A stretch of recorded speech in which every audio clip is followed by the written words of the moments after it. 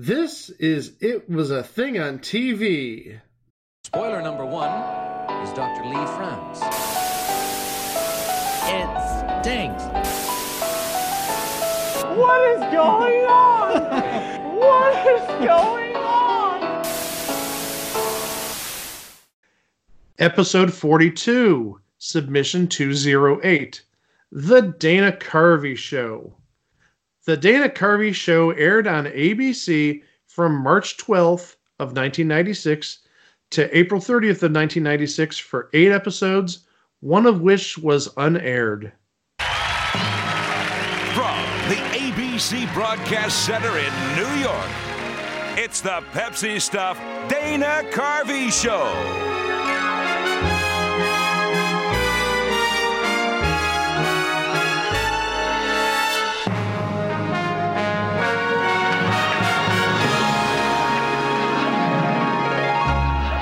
Well, guys, the spring of 1996 was a year of transition at the American Broadcasting Company.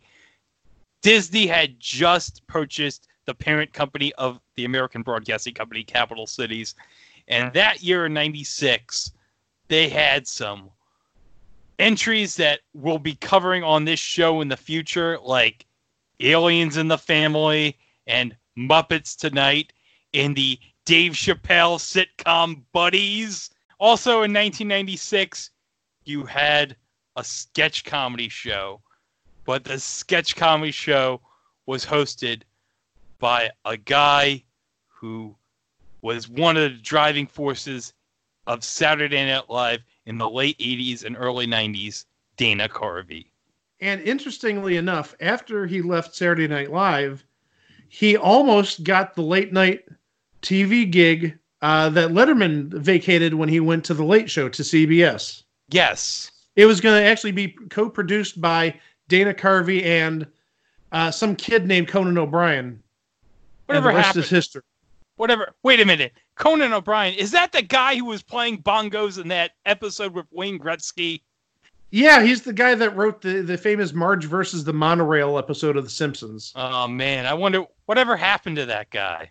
There was a sketch comedy show on ABC, and it had this incredible group of people behind it, and they were just going to revolutionize the game, just really give it what for. And if you see the list of names associated with this show... Oh my God. It's like run it down, man. Run it down. It's like a who's who of comedy for like the last quarter century. Should we start with the actors or the writers? Let's start with the actors first. Okay. Well, we have Dana Carvey. We all know who he is. We talked about him briefly. You also had some young gentleman named Steve Carell. Never heard of him. I figured you'd say that. And another young gentleman named Stephen Colbert. Never heard of him. Again, saw that coming from a mile away. And then you had Bob Odenkirk. Yes. Okay, you've heard of him. Mr. Show, and of course... Yeah, Mr. Show, absolutely. Yeah. And Today with Better Call Saul. Yep. And also, again, another name that we're all very familiar with, Robert Smigel. Yes. Yeah, for all the stuff he's done on SNL over the years. And also with, again, Conan O'Brien. Absolutely. Yep. And then from the writing perspective, oh my gosh, again, tons of great writers. Louis C.K., and you had Dino Stamatopoulos. Yep, he of Moral Oral fame. Among other things. Yep. He also did stuff with Late Show with David Letterman, Late Night with Conan O'Brien, Mad TV, the aforementioned Mr. Show, but also entry for next week. Yes, next week we're going to talk about this show, TV Funhouse. Yep, Comedy Central's TV Funhouse. Yes. Then you had Spike Feresten.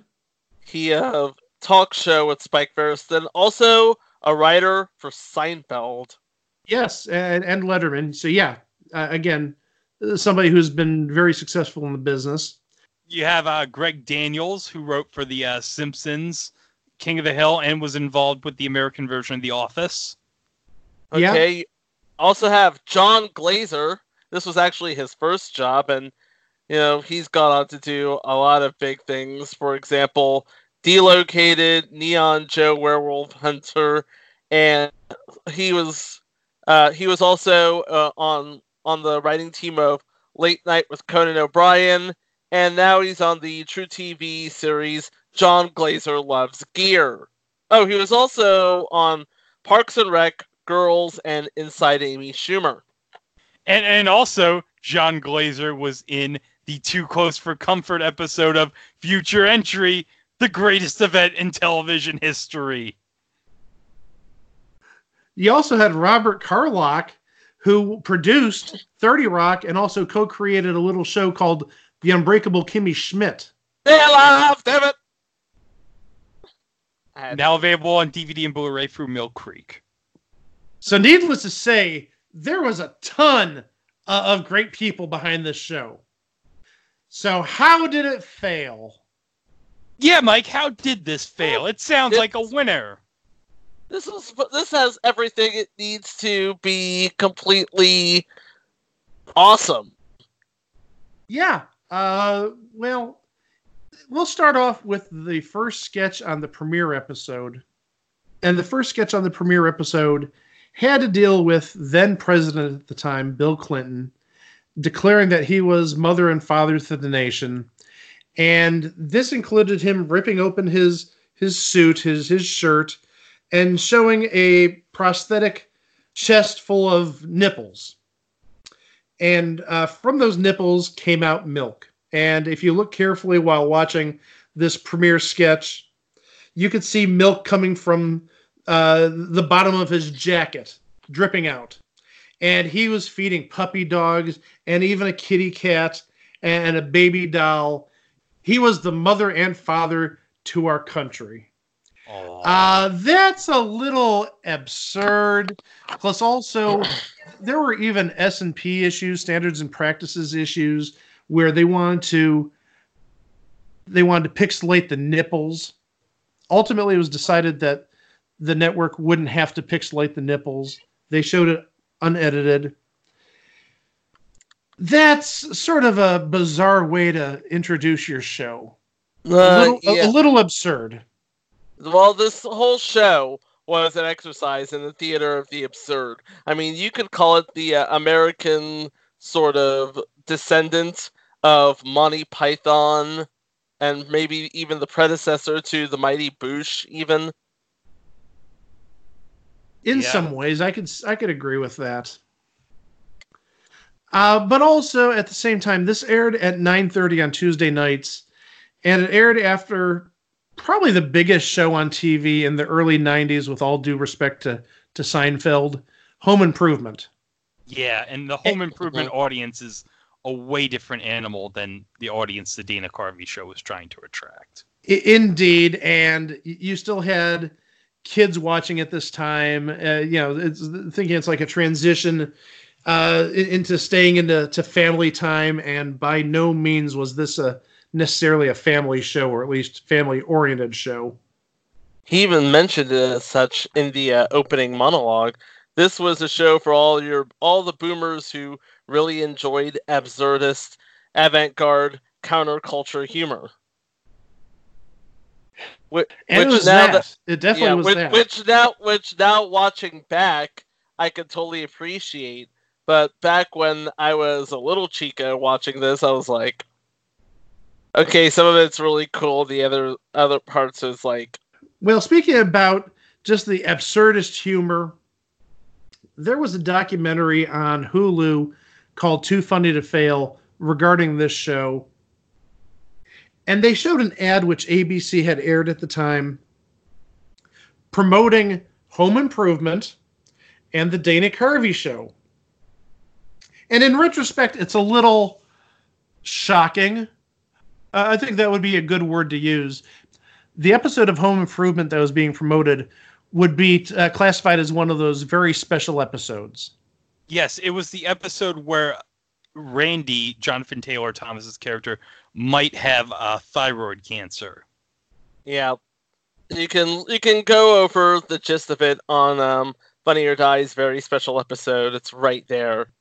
But the ad itself, here it is. Just listen to how weird the transition sounds to go from the very special episode of Home Improvement to the Diet Mug Root Beer Dana Carvey show.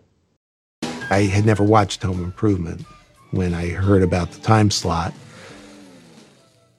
I thought, oh, well, maybe it'll be compatible because Tim Allen's kind of a man's man kind of guy, and seemed like maybe he's a hip comedian. He had been busted for cocaine or something. I don't know. Is Home Improvement a little racy, maybe? Right? I get your point now, Tim. You respect me, huh? I hadn't watched it until about 4 shows in. I just stopped everything at 9 o'clock on a Tuesday and watched it, and just watched in horror, just not believing what we had foisted on this audience. ABC Tuesday, a parent's worst fear, losing a child. I don't want to die, Dad. You never know whose family it will happen to. An episode so powerful, it hits home. We'll beat this thing, no matter what it is, you know? I'm not letting anything happen to you. A special Home Improvement followed by the Diet Mug Root Beer Dana Carvey show.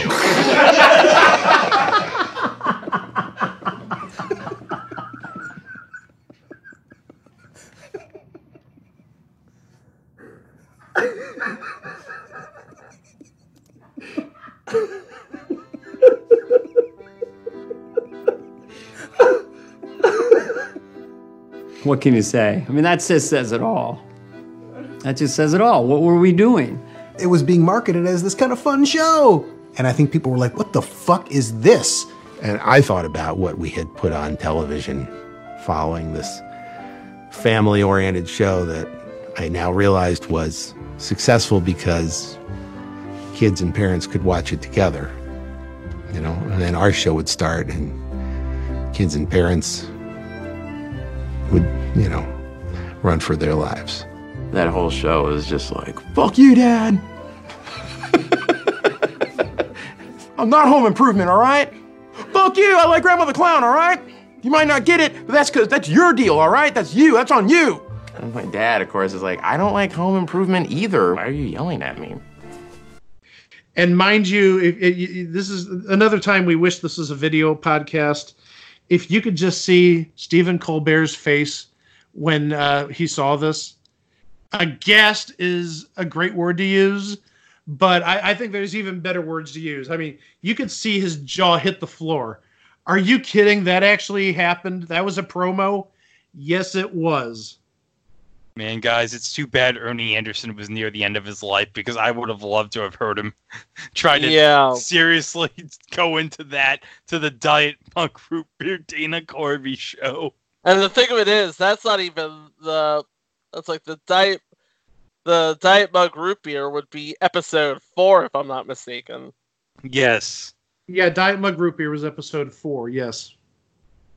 We talked earlier about the talent that was actually on the show, but the list of people who didn't make it on the show, who weren't hired, is just about as big, right? Yes, Mike. Anna Gasteyer was one name who auditioned. She'd go on to SNL, I think, what was it, 95, 96? 96, 97, I believe. Okay, oh yeah, because 95, 96, yeah, Farrell and all those guys were already on there. Yeah, Anna Gasteyer wouldn't come for another year. Okay. After that. Lewis Black. Can you imagine how good this show would have been with Lewis Black? Oh my gosh. Oh, just the possibilities. Oh, by the way, Lewis Black, Tar Heel in the house. Of course. Yeah, and he would go on to be a regular on the Daily Show and a fixture on the stand-up circuit. So, you know, he did good. He did good. Yeah, a correspondent on the Daily Show like Stephen Colbert and Steve Carell. Tracy Morgan. Of course, he also went on to Saturday Night Live, I believe, same year that Anna Gasteyer joined up. Yep, that's correct, yes. 96, 97. And of course, he was on 30 Rock. Yep. And there was a little 20-year-old kid from Long Island that auditioned, Jimmy Fallon. Jimmy Fallon. I remember watching the Dana Carvey documentary on Hulu, and the story was that Louis C.K. hated this guy. Absolutely hated him. And he basically said, I'm going to quit if you hire this guy. Could not stand him. You know where he said all of this? On the couch of The Tonight Show starring Jimmy Fallon. Not awkward. Not awkward at all. Well, Jimmy Fallon got the last laugh. Yep. He's doing okay for himself, too. To say the least, yes. So the first 6 episodes of this show, in an attempt by Dana Carvey to replicate the variety shows of his youth, would have a different sponsor in each show. And there's a common theme, guys, in episodes 1 through 5. Yes, there were. Yeah. They're all affiliated with Yum Brands. Or they all would be affiliated with Yum Brands, because if I'm not mistaken, that's like, how new is Yum Brands? Well, at the very least, let's just say they're associated with PepsiCo. Yeah. Because at the time, I don't think Yum Brands was necessarily around in 1996. And I don't think Pepsi falls under the Yum brand. That would be more your Taco Bell, your KFC, your Pizza Hut. Okay. But the first episode was the Taco Bell Dana Carvey show. The second episode was the Mug Root Beer Dana Carvey show. The third episode was the Mountain Dew Dana Carvey show. The fourth episode was the aforementioned Diet Mug Root Beer Dana Carvey show. The fifth show was, and man, this is going to take me back, the Pepsi Stuff Dana Carvey show. Remember Pepsi Stuff, guys? Vaguely. I remember Pepsi Stuff. I remember opening up the newspaper on a Sunday morning in 1996, and the Pepsi Stuff catalog fell out of the circular pile. So, yeah. And then episode 6, the sponsor was a Chinese restaurant from Manhattan called Szechuan Dynasty. It was the Szechuan Dynasty Dana Carvey show. Which, after doing a little bit of research, it looks like it closed up in late 2015. Oh. I want to go. I would have liked to have gone to the restaurant just to say, I went to the Chinese restaurant that sponsored the Dana Carvey show. And then episode 7 and the unaired episode, they didn't have a sponsor. That was just the Dana Carvey show. But also, after the PepsiCo sponsorship ended, so this is starting on episode 6, the backdrop behind Dana Carvey when he did his monologue changed. It went from geometric figures, and usually there was a caricature of Dana Carvey drinking or eating the product that was sponsoring that show. So it might have been Mountain Dew, or it might have been Pepsi, or Taco Bell. But starting with episode 6, it became a skyline of New York City, or sort of New York City. Maybe like cartoonish New York City. Yeah, I mean, there was no Twin Towers, though. It was sort of like a neighborhood in New York City. No big buildings. But it's just very interesting, talking about the Pepsi sponsorship. Shortly after the show debuted, PepsiCo announced that it pulled the advertising for the show, which would have brought in $600,000 per episode. There's your big bucks right there. Yeah. But interesting also, regarding these episodes, at least the 6 sponsored episodes, including the Szechuan Dynasty episode, just about every episode started with a musical number about the product. And they'd have occasionally people dressed in costumes looking like a taco or a bell or wearing merchandise of that sponsor. And they'd sing a song. Here's an example of one of the songs that was sung after the opening credits, but before Dana Carvey was introduced. Pepsi is chock full of vitamins, chock full of minerals, high in fiber and electrolytes. Pepsi repels mosquitoes, will lower the crime rate, brings old people back to life. When you drink a Pepsi, you can understand what elephants say to other elephants. If you're taking a cab and you need some change, you can ask Pepsi, it'll loan you $1. 'Cause Pepsi likes everyone, except for its father. They've had a bad relationship, but nobody's perfect. Before you judge Pepsi, look in the mirror. When was the last time you called your dad? Now here's our host with the most, Dana Carvey.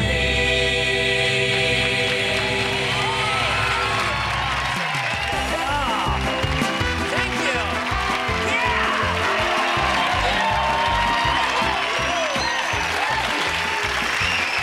Thank you, ladies and gentlemen. Interesting. Wow.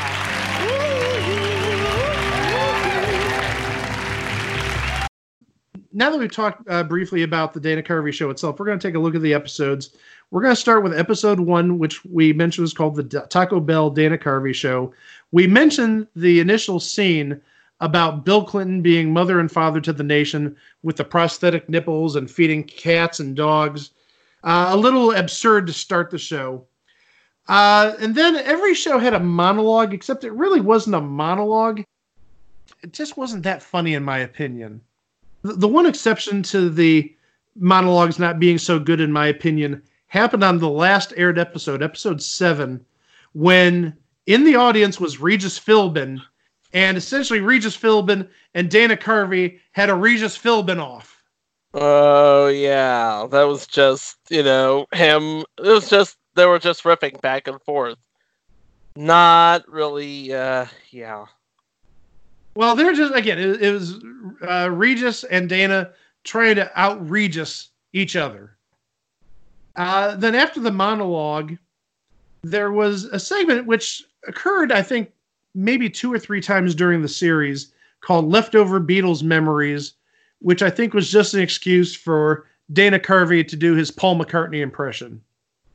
But also, Mike, remember that the year earlier on ABC, they had the Beatles anthology, and that was like a big hit for ABC. Oh, you're absolutely right about that. I remember that. I remember getting my mother that book for Christmas that year. Yes. I had the CD. Yes. And then this was... Hold up. I want to mention, you also had Stephen Colbert as George Harrison, and you had Smigel as Ringo. And Smigel as Ringo was good. Smigel was really good. It was an epic. I mean, you had Stephen Colbert riffing on the fact that George Harrison, not really liked among the Beatles fans, or sort of forgotten. He was the quiet Beatle. He was the quiet Beatle for a reason. And then you had Paul McCartney. He's talking, like, doing the hip and the hop and the bip and the bop and all that, and nobody understood the thing he said, although he perfectly understood what he said, something like that. And then you had Ringo just sleeping. But also you have on episode 1, one of the recurring bits of the show, Dana and Steve Carell as the stupid pranksters. Oh yeah, that was one of those that became one of those meta recurring bits. I'm gonna say it, and I hate to say it. It was funny the first 2 times, and it was funny the last time. We'll get to that in a little bit. But unfortunately, after you see the first 2 times, you're like, okay, we know how this is going to end. And the first one was at a drive-thru. The stupid pranksters went through the drive-thru. They ordered food. And, commonly what would happen with pranksters is they'd, dash before the food came. But they went through the drive-thru. They paid for the food. And while the person at the register was getting the food, they left. That's why they're stupid pranksters. Yeah. Then you had Nightline checking in with the Republican Party. You do need to remember that 1996 was an election year, and they really came down hard on Bob Dole. I think Bob they Dole. nailed. I Bob think Dole. they nailed all of it. I think they nailed all of it. Bob Dole was like, Bob Dole, Bob Dole, Bob Dole, Bob Dole. And then you had Steve Forbes. He was like, I just want to take this opportunity to thank all my money. And then you had Pat Buchanan, like, this is a still beating live heart of a Mexican immigrant. Watch me eat it. All the pundits said we were dead. I'm sorry I'm doing Steve Forbes again, but I thought I would. Go ahead. Oh, and I couldn't have done it without my wonderful money. Let's hear it for my money. And then he's just hugging a giant bag full of money, Steve Forbes. And then you had a spoof commercial for Drowsy Boy. Not Lazy Boy, Drowsy Boy. It's the recliner that acts as a robotic exosuit. Yes, think Transformers, but with furniture. And then after the Drowsy Boy commercial, Nightline checked back in with the Republican Party. And we do have to add that Dana Carvey did Ted Koppel, and did Ted Koppel really well. Mm-hmm. And then another segment which wait. Hold Okay. up. I want to mention the best part. Steve Forbes is now drinking some cocoa.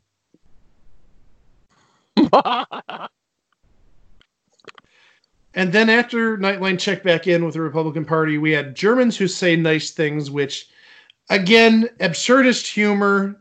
I didn't find it terribly funny. It was basically Dana Carvey and Steve Carell dressed as typical German people with loud German accents saying stuff. Again, I didn't find it terribly funny. Maybe it's just me. Maybe it's the German side of me. I wouldn't know. Well, I'm German and I found it hilarious. I'm not German, so couldn't tell you. Next, well, I'm only a quarter German, so maybe that explains it. Maybe if I was at least half German, maybe I'd get it. And then we go back to the stupid pranksters at a gas station. Who knew gas was that expensive back then? It was $30. I want to put $30 in on this pump. Well, they were driving in one of those old-time El Caminos, if I'm not mistaken. Yeah, but still, I mean, gas back in 1996 was probably about like $1.29, $1.39 a gallon. So yeah, I don't think they were filling up a 25-gallon tank. Not on an El Camino, at least. Ah, true. Okay, just one of those random observations that I saw that while watching the show. This has been another random observation. And then you had an important announcement. Yeah, this was Robert Smigel playing the executive vice president in charge of entertainment for ABC, basically saying, hey, I know all of Dana Carvey's characters are basically the property of NBC, but guess what? We've just been bought out by Disney, and now with their high-priced lawyers, not only do we have all of their characters, but we also have CBS's Late Show Top 10 and Larry Bud Melman. Yes, with an appearance by Larry Bud Melman. And the thing is, at that time, he would have been Calvert DeForest on The Late Show. So it was interesting seeing him go back to his name, which was popularized on Late Night. But then that takes us to the Church Ladies Top 10 list. And I gotta tell you, they were almost mean towards Princess Di, because there were a couple of skits on this show where they went after Princess Di mercilessly. And you got to remember that this was right when she divorced Charles. Oh, yeah, this is right when she divorced Charles, but also this is about a year and a half before she passed away. Yeah. And yes, the Church Ladies Top 10 list had to do with nicknames for Lady Di. And a lot of them included the word slut. Let's just say that. I am not at liberty to even repeat that, but... Well, I'm just telling the truth. I saw it, and... Yeah, I mean, that's an unfair characterization, I think. But, again, also the timing, she'd passed less than a year and a half later. I don't know. Just didn't make me feel too good watching it. But obviously that was a big topic at the time, the splitting of Charles and Di. Well, that was episode 1. Episode 2. The Mug Root Beer Dana Carvey Show. Not to be confused with the Diet Mug Root Beer Dana Carvey Show. Yes, we want to get that straight. One of the recurring segments on the Dana Carvey Show was their version of E.T., Entertainment Tonight, which they called E.H., Entertainment Headlines. Yeah. Yes. And the opening of the show featured an Entertainment Headlines examination of the O.J. prosecutors, Marcia Clark and Christopher Darden. And basically, they fell in love after the trial, or fell in love during the trial. And true love came out of that. Oh, I didn't see that part in American Crime Story. What the hell? Well, stuff had to be left on the cutting room floor. We got to get you dressed, Juice. And then we have the show open and monologue. Again, pretty much Q&A. Nothing too spectacular. And then they had an ad for Comedy Central's Under 5. And what that was stand-up comedy done by 5-year-olds or younger. And I was impressed because for that ad, they actually got Penn Jillette, who, if you remember back in the day, was the voice of Comedy Central. Yeah, yep. You couldn't back in the day in the early mid 90s, you couldn't turn on Comedy Central for 20 minutes without hearing Penn Jillette's voice. And then after that, and this is another segment which happened, I think, once or twice besides this. They did a takeoff of the Charles Grodin Show, which, if you remember, back in the mid to late 90s, was a thing on CNBC. Charles Grodin did have like a 9 p.m. or 10 p.m. talk show. And never did I think anybody would ever do a Charles Grodin impersonation. Yet here we are. And he did remind me of the Charles Grodin Show. I didn't necessarily watch it religiously, but I did see episodes of it. And he had like the general mannerisms of Charles Grodin down, and what he'd mentioned on the show. I mean, it was a good, accurate parody of the Charles Grodin Show, even though, of all the shows that were around in 1996, let's do a parody of Charles Grodin? Really? Well, it was one of those examples of the show being too smart for the room. Well, the Charles Grodin Show was too smart for the room. Yeah. Yeah. Oh, and that's not on the list yet. Keyword yet. The Charles Grodin Show.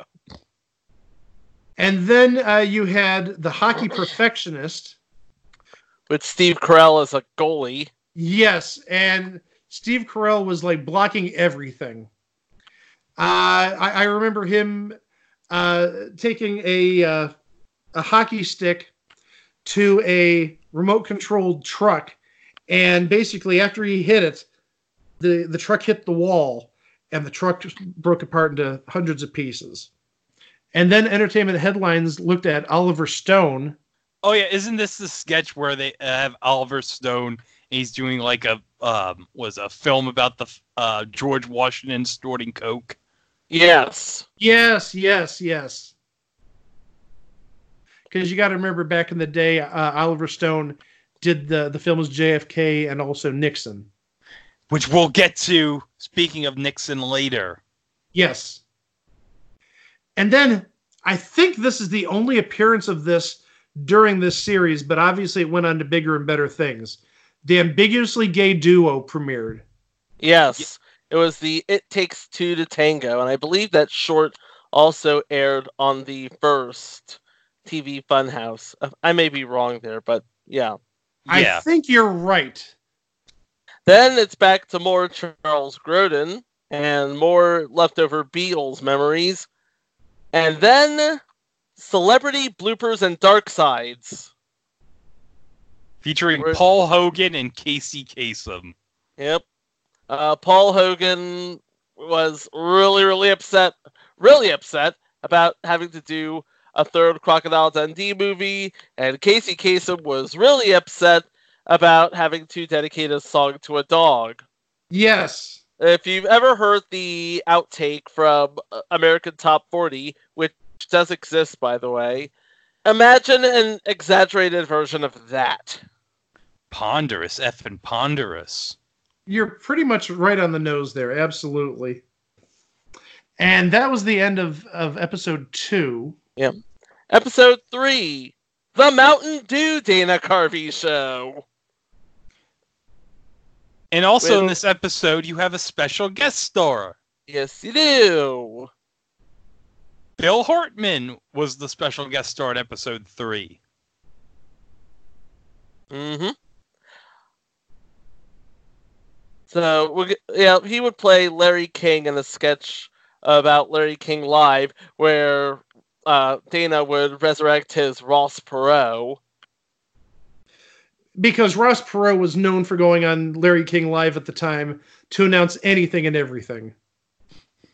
Yeah, he announced that he was basically announcing that he wasn't going to be running for president. Except that he was. Except that he wasn't. Except that he was. Except that he wasn't. And now I've gone all cross-eyed. And that was after an Academy Awards sketch. Yes! Where a bunch of farm animals were pissed that Braveheart won Best Picture instead of Babe. Yeah. And the monologue and the ingredients of Mountain Dew diving into the Mountain Dew can. Very educational. Yeah. Very weird also. Science. And next, the 11 o'clock news that's easy to take. This is where we start to see the shades of Colbert that we would come to know and love, and that is delivering humorous news with a straight face. Yes. Especially when he had all sorts of pets around him. A parakeet on his shoulder, holding what looked like a golden retriever puppy dog. Yes. And next we go to Mountain Dew looks like. It looks like liquid sunshine. Yep. That's exactly what it looks like. It looks like nothing but liquid sunshine. And then Bob Dole's announcement of a vice presidential running mate. Strom Thurmond, in an attempt to make Bob Dole look more youthful. Bob Dole is old. Bob Dole is younger than his running mate. Bob Dole is in touch with the youth. Bob Dole. Who the heck knew that Dana Carvey could do a Strom Thurmond impersonation? No clue. And then perhaps the most racist sketch ever to come from this series. Oh, because Dana Carvey doing Strom Thurmond wasn't racist enough. Well, Strom Thurmond. Well, never mind what I have to think about Strom Thurmond. Susan Sarandon and Gregory Peck present the Foreign Language Academy Award. And let's just say the racism meter was going off the chart. Yeah. Lots of stereotyping. Yeah. It's I'm feeling yucky just thinking about it. Yeah. This would not fly in 2020, but in 1996 it just flew under the radar. Probably because nobody was watching it by then. I don't know. But if you think that was cringe, wait till you get to the next segment, Grandma the Clown. Oh dear. You have this old lady who's a clown in a TV show with kids, and she's like walking very slowly with a walker, and the walker is making these slow honking sounds. Mm-hmm. It is just bizarre and weird. And a little bit icky. Just a little bit. And it was a recurring segment because it will pop up later. But then we get to the Diet Mug Root Beer Dana Carvey show. The episode we mentioned earlier that followed the very special Home Improvement. And we get to one of my favorite skits from the show. Oh, there are a number of good skits on this show. But this might be the episode I like most out of all of them. But this is my favorite because you have a Regis and Kathy Lee sketch, and you have Jan Hooks as Kathy Lee in this episode. But the best part is Regis gets a call from David Letterman asking, can he do a sketch to be in the potato suit where he dives into a kiddie pool of gravy.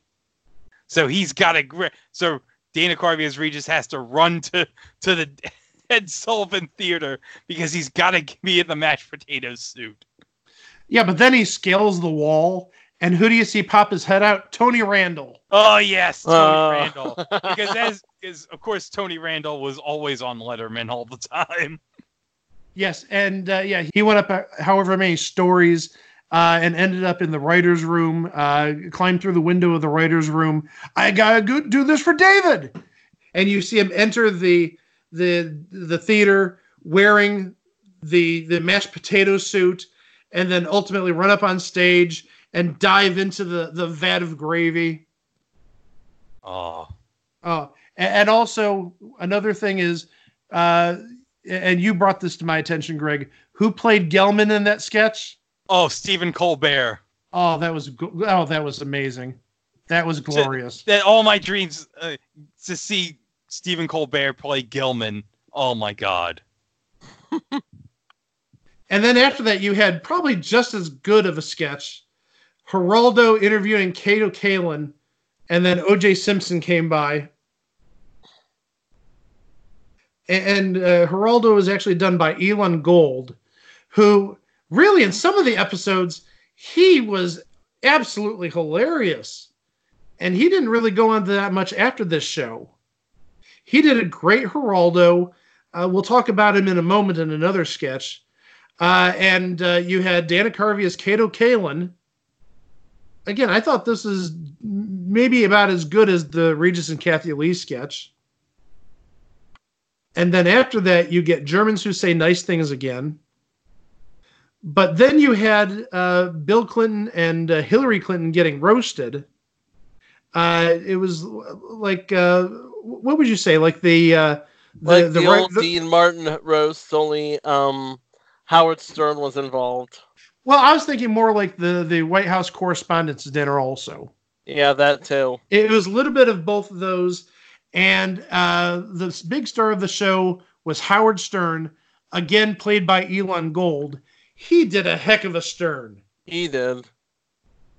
And that was, again, given that this aired immediately after the very special episode of Home Improvement, the subject material was just a little touchy. Not appropriate for 9:30 after the Home Improvement special episode. Yeah. And then we wrap up with more Germans Who Say Nice Things. Again, they're finding mileage out of this. I just don't see it. Well, they found mileage out of the stupid pranksters. They can find mileage out of anything. But the stupid pranksters was funny a couple of times. And then once we get to the last one was absolutely hilarious. But now we get to episode 5, the Pepsi Stuff Dana Carvey show. It starts with Jay Leno interviewing Quentin Tarantino. You had Dana Carvey playing Jay Leno, and you had Robert Smigel as Quentin Tarantino. The two of them talking alerted dogs. It sounded like high-pitched squeals or something like that, because you know how Jay Leno talks, as much as we dislike it. Yeah. Yeah. By the way, Jay Leno, reason Gabrielle Union got fired. And ultimately, again, dogs were howling over this, going crazy. But then it set off radars at like NORAD or something like that. and they started bombing Burbank. Ultimately, with Jay Leno and Quentin Tarantino still doing the noises like Greg mentioned, that high-pitched squealing almost, despite debris all around him, dust all around him. Too bad the bomb missed Jay Leno. No, I said it. Yeah. Don't send letters. We're not even going to retract it. Nope. And then you had the show open / monologue with the singing and dancing of 4 people dressed in Pepsi gear. And again, the Q&A that we talked about that Dana Carvey would do. And then there was a fake commercial. This I found kind of funny. A companion finding service for the insane. Ooh. That was funny. That was funny. It was basically like Great Expectations, if you will, like a dating service, but it was for homeless people who talk to themselves and mumble and creep out people. So they'd pair up two people that do that. So when they go down the street and they're mumbling to each other incoherently, it looked like they're actually having a conversation or talking. I really thought that was a funny commercial. Yeah, it was pretty fun. And then the stupid pranksters went to a movie theater and they did the same thing. We'd like to buy 2 tickets to go see whatever movie. That'll be $13. Okay, here's the money. And they dash without going to the movie, laughing like idiots. Again, it got a little repetitive here. I should note, did you notice who played the ticket taker? Who played the ticket taker? Louis C.K. He also played the guy in, I believe that he would show up either on this episode or next, but we'll get to it when we get to it. Please continue. And then there was a sketch called Rich Little's All Rich Little One-Man Easter Promo. And I think it's the first time in my life I've ever seen somebody do an impersonation of Rich Little. Yeah, because it's like, honestly, it's like, how can you impersonate Rich Little? The man impersonates everybody. Has anyone ever heard his real voice? But then you had Dana Carvey impersonating Rich Little, impersonating a bunch of celebrities during this promo. You had Dana Carvey impersonating Rich Little, impersonating Paul Lynde. You had Dana Carvey impersonating Rich Little, impersonating Carol Channing. You had Dana Carvey impersonating Rich Little, impersonating Truman Capote. I mean, it went all over the place. But it sounded like something that Rich Little would do because that seems like what his Las Vegas gig would be nowadays. Oh, and by the way, Chico, next time we're in Vegas at the Tropicana, we've got to see Rich Little. We're going to see Rich Little. Darn right we are. We got to see Rich Little do an impersonation of Dana Carvey doing an impersonation of Rich Little. Screw playing blockbusters. We're going to see Rich Little. And then the next segment, and this was a great one. Waiters who are nauseated by food. This was okay. This was the sketch that reportedly got Stephen Colbert hired onto the Daily Show. Carell hired on the Daily Show. Yes. So basically, Stephen Colbert and Steve Carell's careers are basically made from this sketch. Basically. And what a great sketch it was. It was just Stephen Colbert and Steve Carell as 2 waiters, and they're reading off the specials that are being offered at a restaurant. And once they mention food, they start getting sick. They start feeling queasy and nauseous.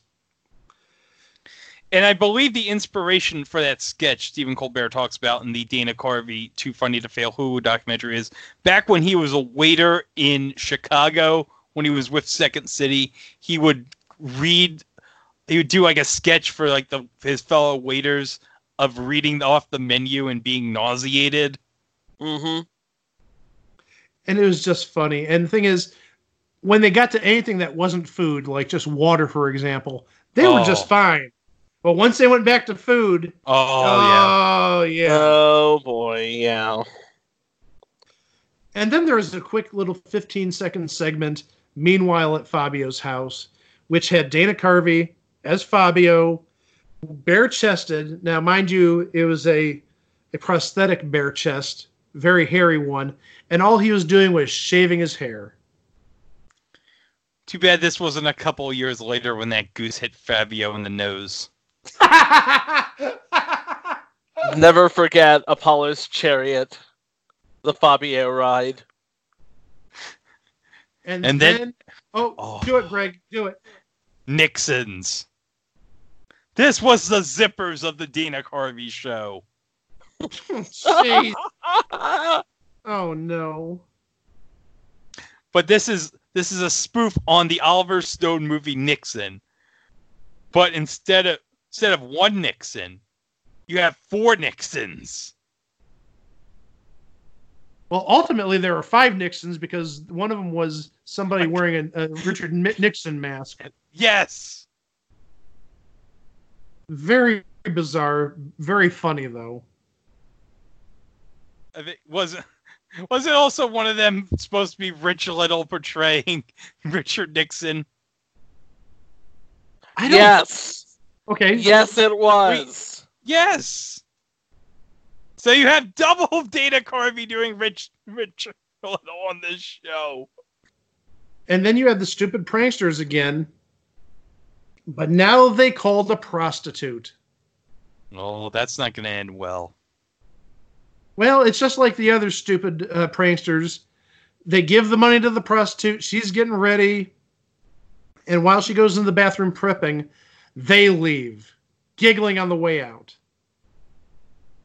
Again, same thing we've seen in the previous stupid pranksters skits. It's just lather, rinse, repeat. Put them in a different situation. They give the money. They dash. They go in their El Camino, and they're laughing all the way home. I mean, again, it's funny the first couple times, but it's very redundant after you see it the first 2 times. And then, a BBC report on the separation of England's royal couple. Again, let's take a tack on Princess Di and Charles. I believe this is the in that skit that they ended up doing like a Herman's Hermit spoof. Yeah, that was the yeah, because they wanted to bring back decapitation. They wanted to bring back the guillotine. Specifically, I'm sorry, I shouldn't say they. Prince Charles wanted to bring back decapitation, the guillotine, because he wanted to chop off Lady Di's head. And ultimately, it ended up being sort of a spoof of Herman's Hermits, even going as far as to having a band, and on the drum it said Herman's Hermits. Yep. Again, as I see it, it was just, more, not necessarily warranted attacking of Princess Di. But again, that was big in the day, so I understand where they're coming from. But now we're out of the PepsiCo sponsored shows. Where are we at now, Greg? The Szechuan Dynasty Dana Carvey show. And the first skit on this night was World News Tonight, and it was looking at Bob Dole and Bill Clinton physically preparing for the presidential race. And it was very bizarre. I mean, you had Bill Clinton running, you had Bob Dole running, and the thing is, Bill Clinton back in the day did jog. They made him unusually pudgy again through prosthetics, but also Bob Dole, they had him doing stuff which really physically he couldn't do because of his age at the time, but also because, if you remember, his right arm was incapacitated, and he'd generally hold like a pen or a pencil in it. Mm-hmm. And, I mean, even at one point, they had Bob Dole stretching his legs, and he pulled his leg by his shoulder and actually ripped the leg out of its socket. Again, goofy, but a little absurd. And then you have your show open and your monologue, and they're dressed as Szechuan Dynasty servers, and I don't know if that's the actual chef and hostess they have, but there you go. And then again, kind of racist. Kind of, sort of, yeah. Then you have Techno Future, which was a sort of pseudo-futurist vintage look into how life would be. And one of the people who was in this sketch was Louis C.K. as a guy wearing a pair of goggles that detects bees. Yeah, that was a little goofy. I liked that one. Well, it was a little goofy. I mean, one of the items I remember was milk on demand. So you could just say, oh, yeah, I want a glass of skim milk or 1% milk. And it's basically taken directly from the teat, and it comes out a little hose by your computer monitor. Little goofy. But then you had another installment of entertainment headlines, but this time they were looking at MTV and the Unabomber. Remember, Unabomber was a big topic back in the day. It was, and the Unabomber was looking for love on MTV. And where do you go looking for love on MTV in the mid-90s? Singled out. Singled out. Chris Hardwick before he was King Nerd, and Jenny McCarthy before she was sharing a table with Alan Thicke's youngest. Well, I thought you were going to go with something else about Chris Hardwick and Jenny McCarthy, but I'm just going to leave it there. No, I actually thought he was going to go there too. Chris Hardwick before the wall and Jenny McCarthy pre-anti-vaxxer. Oh, no. I was going to say something else about Chris Hardwick. Yeah, let's leave it there. Yeah, don't go there. No. No. We are not going there. Let's just say Chris Hardwick pre-at midnight. Yeah. That's a safe response. Yeah. That's all we're going to say, guys. Okay. So, then we have Discovery Channel After Dark, which is basically a compilation of animals. Well, you heard Bad Touch by the Bloodhound Gang. You and me, baby, ain't nothing but mammals, so let's do it like they do on the Discovery Channel. Yeah, I don't need to explain this to y'all. And then... sex! We like to use the term relations, but whatever. Then there's Skinheads from Maine. It's racist and anti-Semitic, but it's also very folksy. This didn't sit well with me. I'm sorry. No, it did not. What was after this, though, I thought was very funny. Entertainment Headlines looks at Madani. Yes.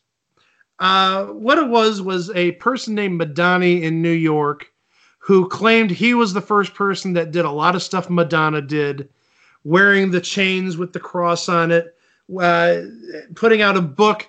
If you remember, Madonna back in the day had the sex book. He claimed he had a book out before then, which sold no copies, but was very similar to the sex book. I thought it was really funny. He even had the hairdo that Madonna had back in the late 80s, early 90s. I thought it was really funny, really clever. And sadly, I think, that was a bright point here. But on the other side of that sketch was another installment of Skinheads from Maine. But at least after that, we got Grandma the Clown again. Oh, that's fun. Oh, yeah. Oh, that was hilarious because one of the things she tried doing this time, I'm sure you've seen a lot of clowns give themselves pies in the face. Mm-hmm. Well, Grandma the Clown was trying to do the same, but she had like I don't know how to phrase it, as something that was going to throw the pie in her face, but it didn't really go at a regular speed. It went at, let's say, Grandma the Clown speed. And so it just came up and booped her nose, and you saw this little bit of whipped cream around her nose, and she thought it was absolutely hilarious. Just about, yeah. And then came the Food Network After Dark, which is basically somebody putting a hot dog into bun extreme close-ups of an oyster. Use your imagination. And Jello jiggling. And Jello jiggling. And then you had Peter Jennings on the FBI, Pied Piper, and Freeman siege at a Montana ranch. Again, timeliness with the Freeman siege. And again, Stephen Colbert doing what he does best, delivering news with as straight a face as possible. And yeah, the whole basis of this was the government decided to try the Pied Piper because the Pied Piper got rid of rats and got children to follow him. It didn't work out so well when you try using the Pied Piper to get rid of an anti-government militia. No, it did not. Yeah, at least originally. And then we round out the show, C-SPAN After Dark, which is basically a few shots of the Washington Monument. 'Cause it's phallic. Episode 7. It just says... Yeah, there's no sponsor. Yeah, it just says the Dana Carvey Show number 7. Now, this was the last one to actually air. We have Newt Gingrich, Washington Pays Its Own Way. Basically paring down on stuff, like turning... What were they going to do? Turn the White House into a floating gambling casino? Yeah, into a riverboat casino. That would have been awesome. And replacing the Lincoln Memorial with a sign that said Lincoln was right and a penny taped to it. And then you have the Kennedy memorabilia auction. Now remember, this was 1996. The JFK memorabilia auction was like a big thing at this time. Mm-hmm. The Kennedy memorabilia auction was done at Sotheby's. During the auction, one of the items that came up was John F. Kennedy's rocking chair. And so when people bid on it, he'd be the auctioneer would be, who would give me $250,000 for this? And so somebody would raise their hand, and the auctioneer would be like, oh, okay, thanks for the bid from the person who'll be sitting on his porch in the John F. Kennedy rocking chair saying, oh, look at me, I'm John F. Kennedy sitting in my rocking chair. And he basically just mocked the people who were bidding throughout the process. But then at the end, the final scene, you had the person who won the rocking chair actually doing that. Oh, look at me, I'm John F. Kennedy. I'm sitting in my rocking chair. Ha ha ha. I thought it was really funny. But then, this was great. This was good. The cutting room floor remembers If I Only Had an Ass. So what it was you had a Gene Shalit impersonator looking at cutting room floor material from famous movies.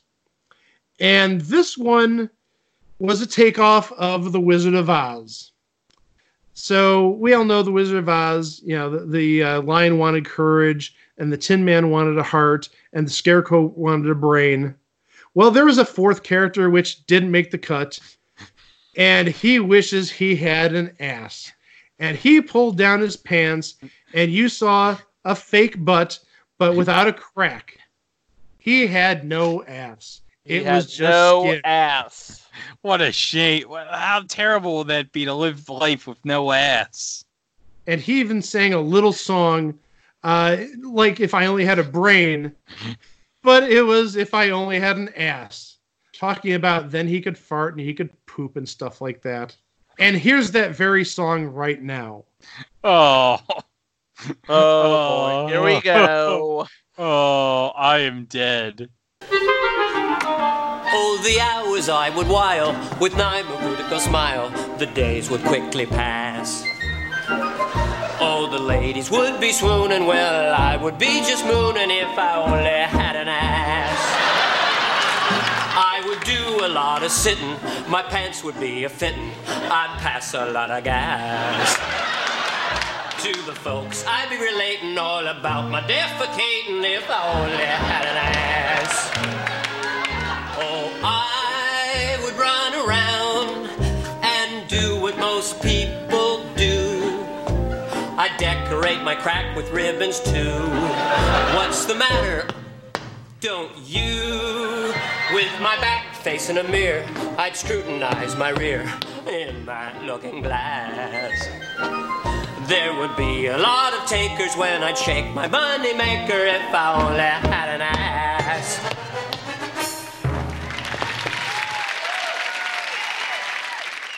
More Peter Jennings. Peter Jennings gives anonymous interviews. Again, Stephen Colbert as Peter Jennings. And again, Stephen Colbert being incredibly deadpan serious while trying to keep a straight face. Perfecting his Stephen Colbert persona. Not only that, but you have a cameo. I'm looking at the cameo right now. Isaac Hayes and a teddy bear. Yep, Isaac Hayes as quote-unquote Kim. The next sketch that came up was Famous First Ladies as Dogs, and this was actually mentioned on the DVD commentary. It's probably one of the funniest bits. Heather Morgan dressed up as, probably I'd say minimum of like 7 first ladies: Hillary Clinton, Jackie Kennedy, Nancy Reagan, Barbara Bush, Eleanor Roosevelt, Mary Todd Lincoln. I'm sure there's one or two that I'm missing. The Mary Todd Lincoln one's the best, where she's fighting with a dog over a sock. And yes. They both have it with their teeth. Well, not just that. The Jackie Kennedy one, too, was very funny, because somebody threw a milk bone at her, and she caught it in her mouth. This has been Heather Morgan's First Ladies as Dogs. And then, this was real funny, too. The Chicago Bulls' quest for the NBA championship. Remember, this was 1996, the season of 70. Right. This is the year they went 72-10. Yeah. Yes. And this was their take on the NBA on NBC coverage with Marv Albert and Bill Walton. And this was, oh my gosh. It was great because every time they went to Marv Albert and Bill Walton, either Bill Walton kept on getting taller or Marv Albert kept on getting shorter. But also, you need to remember, first off, Bill Walton is like 7'2" or 7'3". He's a tall person. But ultimately, by the end of the sketch, you have Bill Walton filling up like the entirety of the screen, and for Marv Albert, you just see his head at the bottom of the screen. It's very funny. And not a bad impersonation of Bill Walton, because if you know who he is, he's a bit of, to say the least, a throwback to the 60s and 70s. He's a true hippie. And also, Bill Walton, he kind of likes the wacky tobacco a little bit. Just a little bit, yeah. He likes to light one up. And then after that, you had a PSA from Strayhound Buses, basically saying why you should take buses over flying, because there's a better chance that your plane could fly into a mountain, and even though you'll get there faster, there's a higher chance of you dying. So why not take your time and take a bus? Yep. Mm-hmm. And then it just got really weird. The last segment was world leaders and their baths, and they showed Jordan's King Hussein in the bath, in a bubble bath, playing with army men at a tank. Very bizarre.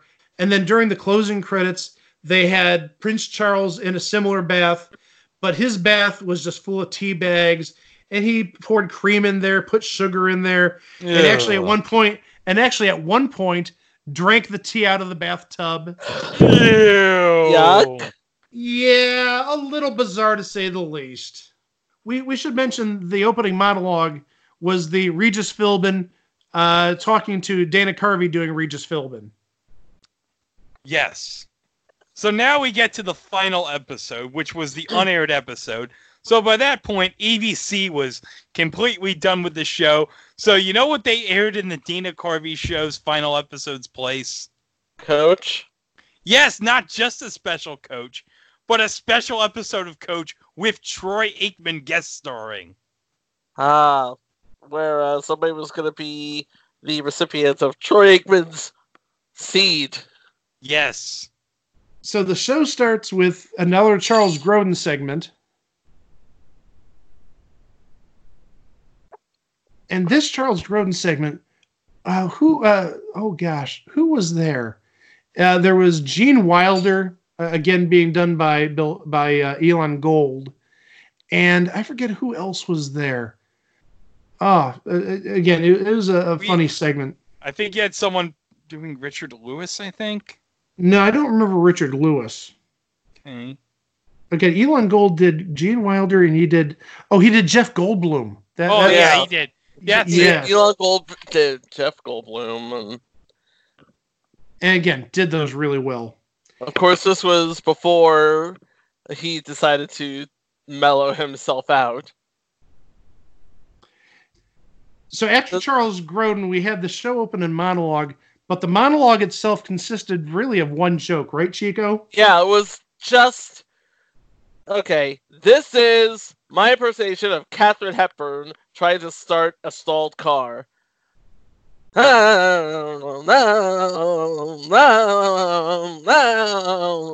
that was the monologue. Yeah, imagine a car with a stalled ignition that sounds like Katharine Hepburn. That was it. But that took us to a really funny sketch, I thought. Bob Dole Undercover. It was with falling poll numbers. Bob Dole just goes and disguises himself as key people in Bill Clinton's administration and tries to ruin him like that. Including Hillary Clinton, too. That was wrong. Well, it was wrong. It was doubly wrong because they were in bed at the time. Next was Germans who say nice things that come out wrong. Yeah. That's basically screw it, we're already canceled. Let's just do this thing and do the dirty version, as it were. And then you had the stupid pranksters, but this time they went to a bowling alley. They got a lane. They bought the shoes. They actually, and I think this is a practice. Maybe it's still done nowadays, but I remember back in the day, you had to give them a shoe, so you couldn't just walk off with the bowling shoes. So both Steve Carell and Dana Carvey's characters gave one of their shoes plus the deposit for the money for the bowling shoe. And then as the guy was getting the bowling shoes, what did they do? They dashed out, even though they had one shoe on, and peeled out of the bowling alley parking lot. Yes. And then you had a David Schwimmer PSA. Yeah, it was basically The More You Know with David Schwimmer. And then the sketch, so nice, they did it twice. Tom Brokaw anticipates the death of Gerald Ford. Do we have to describe what this sketch is? Because I'm sure there's probably some people out there that don't know what this sketch is about. Well, absolutely. Absolutely. Okay, so Tom Brokaw, to want to stay at his house in the Hamptons, records a bunch of segments anticipating certain events that might occur in the future so that they can already get them in the can. And one of them just happens to be the death of Gerald Ford. And it starts out normally where they say, we're sad to announce the death of Gerald Ford tonight at the age of 83. Okay, let's do it again, but let's do it for next year. We're sad to announce the death of Gerald Ford at age 84. And then they go back and bring up different scenarios in which Gerald Ford may pass away. Oh, yeah, there's one event where he was chopped into bits in a commuter plane. Of course, there was one where he says, Gerald Ford was senselessly eaten by wolves today at the age of 83. He was delicious. And then Gerald Ford committing suicide. senselessly committing suicide. Senseless committing suicide, yes. And then the last one, it had to do with Zimbabwe. Yeah, in case the U.S. was invaded by Zimbabwe. And you had and you had Dana Carvey as Tom Brokaw doing like clicking noises. Oh, but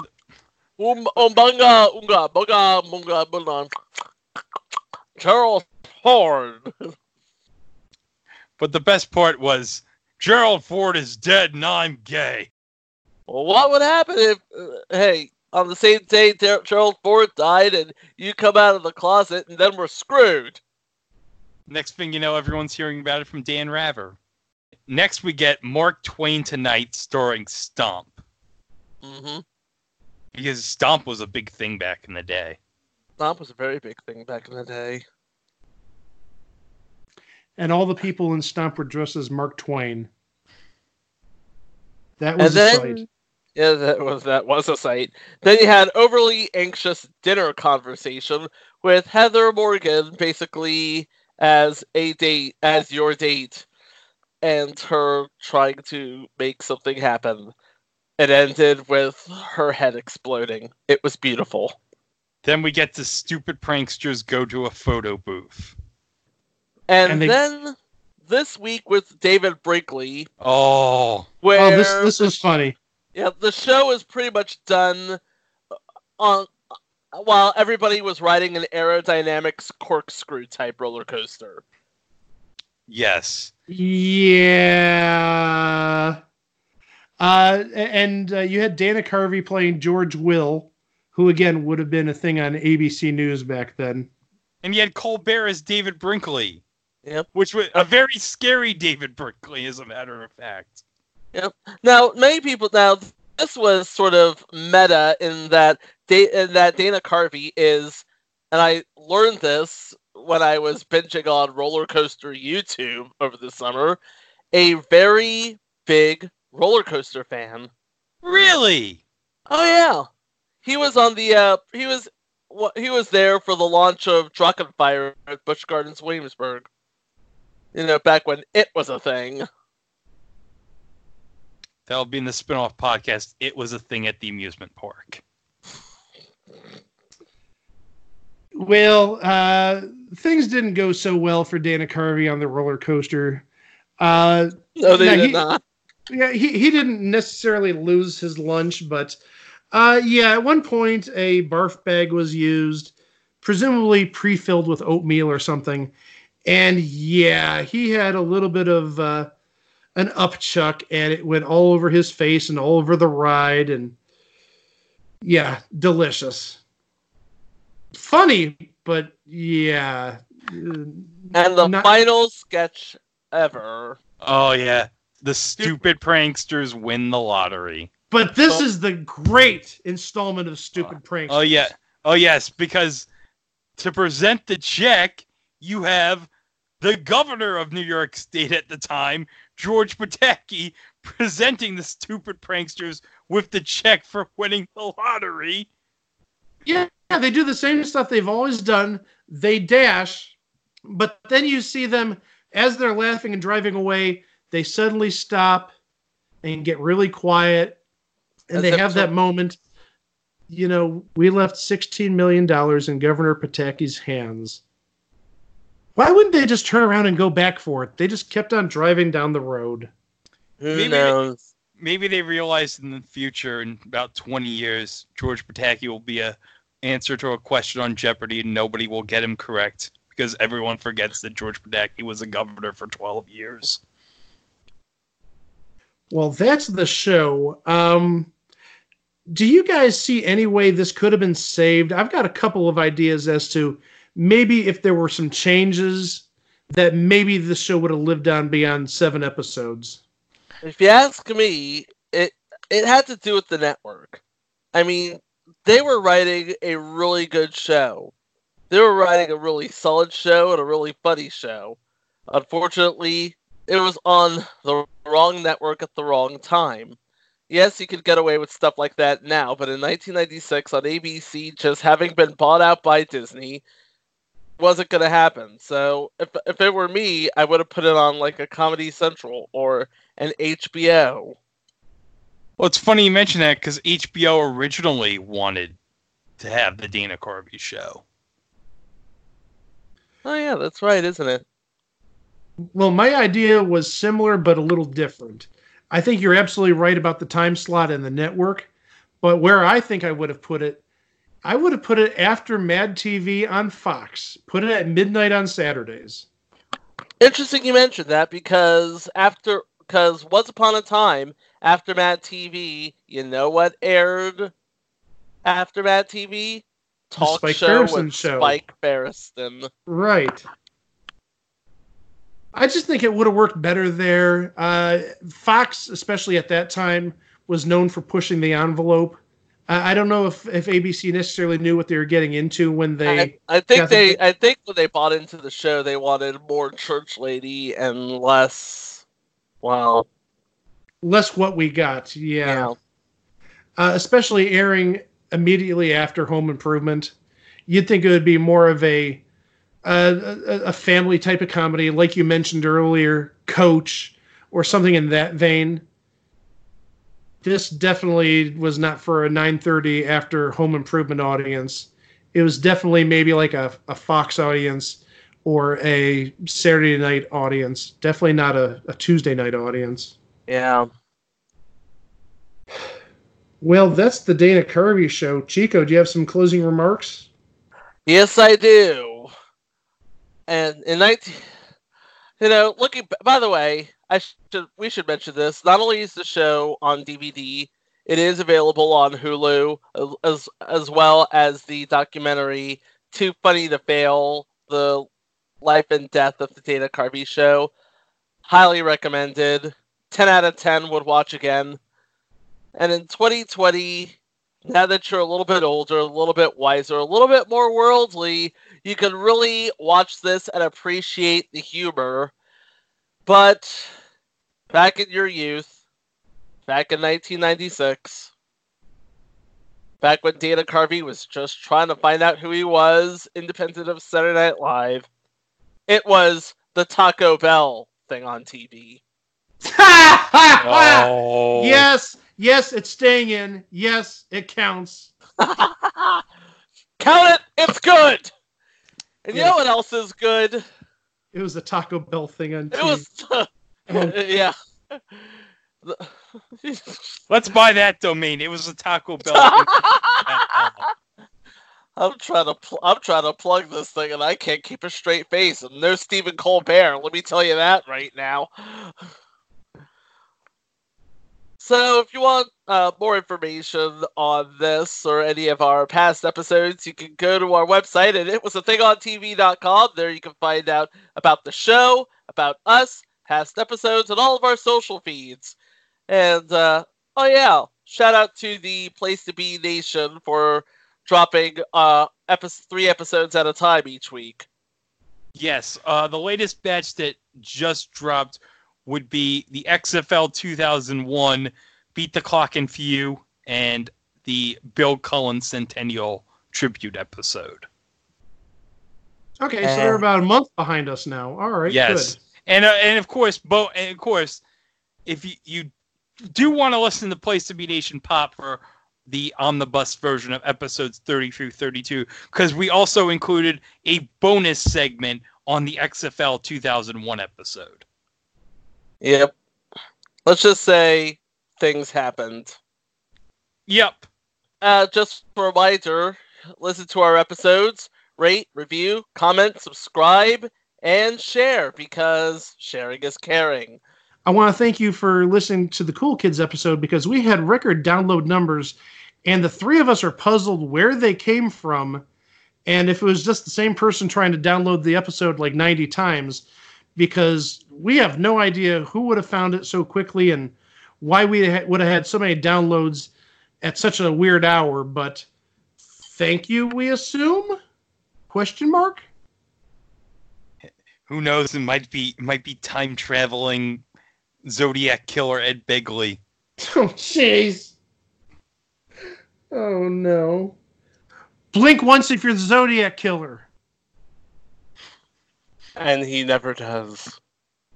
Nope, just a creepy smile. Next time... oh, yes. Next time, Greg sells out with a little bit of help from a very big fella. Brother. That's all we're going to say. Be here for that. Yep. Yes. Hey, So when that episode comes crashing down and it hurts inside, just remember, you got to take a stand and don't have to hide. Because if you hurt my friends, then you hurt my pride. Because I got to be a man and I can't let it slide. What that man said. Okay. Until then, we will see you with another thing on TV. Row! The Diet Mug Root Beer Dana Carvey Show. I was hoping you're going to say the Diet Mug Root Beer. That's a thing on TV. No, he nailed it. He nailed it.